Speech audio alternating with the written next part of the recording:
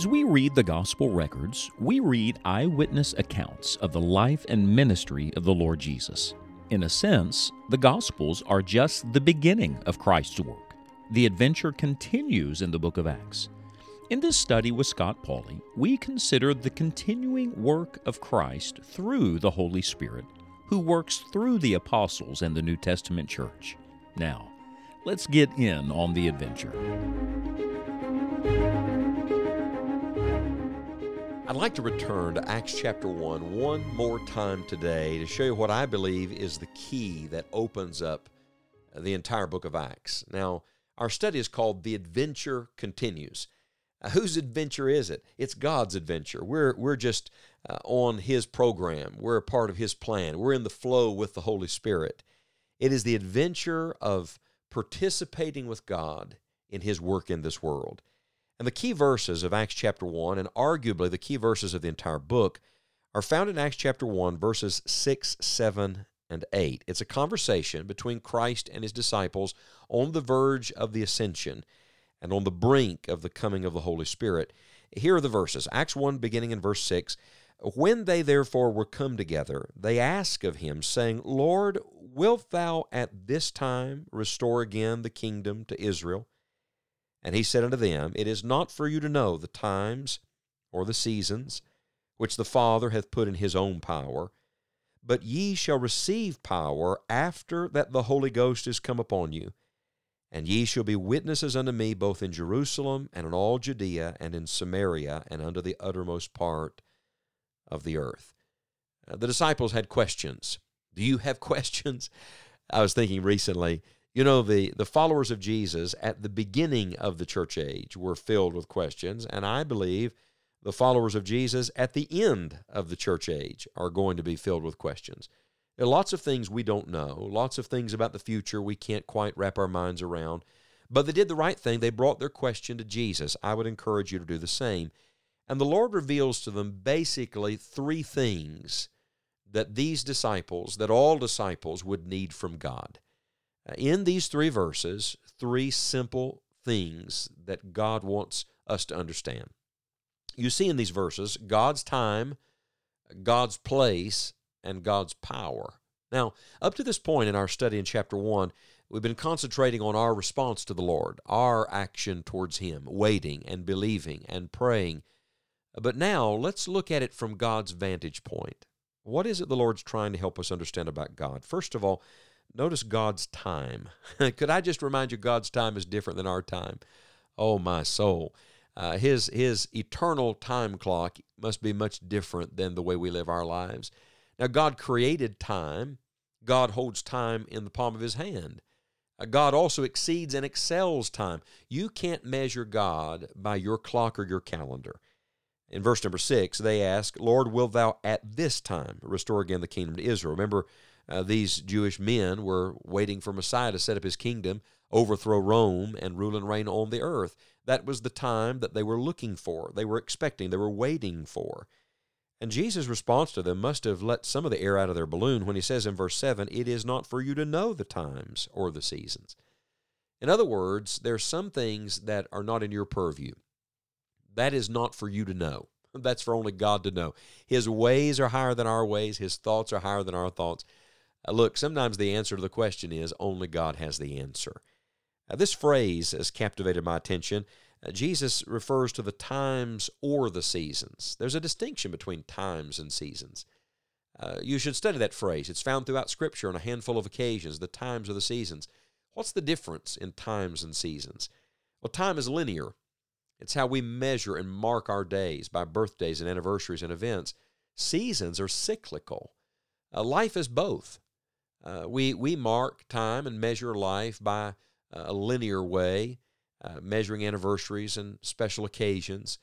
But remember this, your life is also made up of seasons, and God is the God who sets the seasons in motion. God is the God who rules over the seasons and who makes everything beautiful in His time.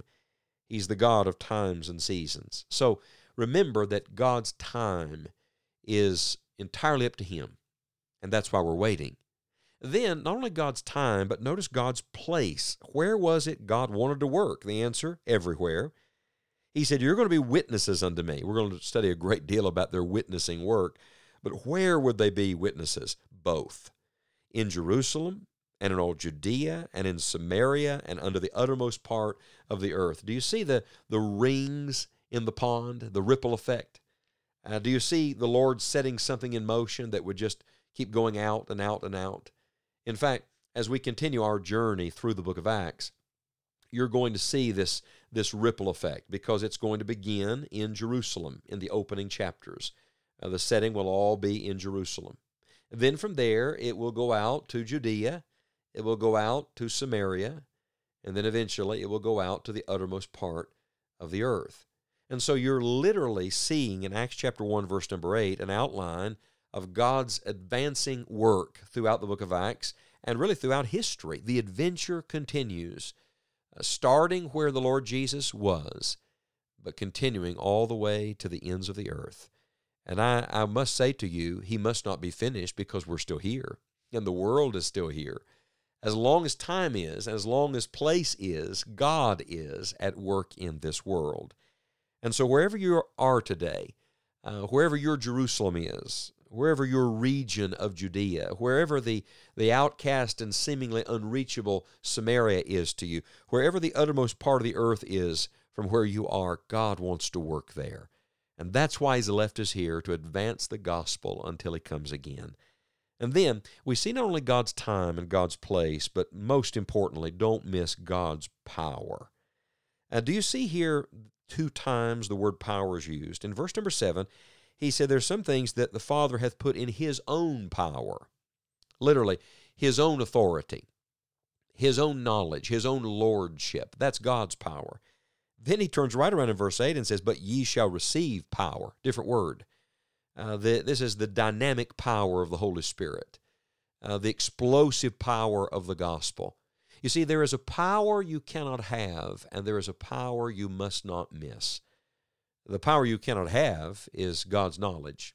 Only God is God. The power you cannot miss is the power of the indwelling Holy Spirit and the power of the gospel. That is the power that our Lord has entrusted to us. And so, what must we do? We must wait, we must believe, we must pray, we must accept the fact that God's timing is perfect. God's place is every place and every creature. And God's power is that which he's committed to us to advance his message in this world. You see, we're not living in Acts 1, but praise God, we are living on the same promise they received in Acts 1, and we're living with the same power that he promised in Acts 1, and we're following the same plan that he outlined in Acts 1. You see, Acts 1 sets in motion that which will continue until the end of the church age. And so, I say to you again, the adventure continues. Aren't you glad to be a part of God's work in this world? Doesn't it thrill you that you're a part of the greatest adventure on planet Earth? It is the drama of redemption, and we have a place in it. Our place is found as we come to know the Lord Jesus Christ as our personal Savior, and then our place is fulfilled as we begin to share that message with others. If you don't know Jesus, I want to urge you not to come to church. I want to urge you today to come to Christ. Only Christ can save you. And if you've come to Christ, I want to challenge you through the power of the Holy Spirit living in you to give the gospel to someone else today, right where you are, and watch the power of God at work in this world. The same is true today as it was then. The Lord is at work in this world through His Holy Spirit, drawing people to Himself. What a privilege as God's children to be a part of what God is doing in this world today. If you'll visit enjoyingthejourney.org, you will find many resources that will equip you as you walk with the Lord. You will find previous podcast series and episodes, full-length Bible messages, and a topical search engine that will aid you in studying Bible subjects. If this podcast is a blessing to you, we hope you will share it with a friend. Be sure to join us on the next episode of this continuing adventure through the book of Acts.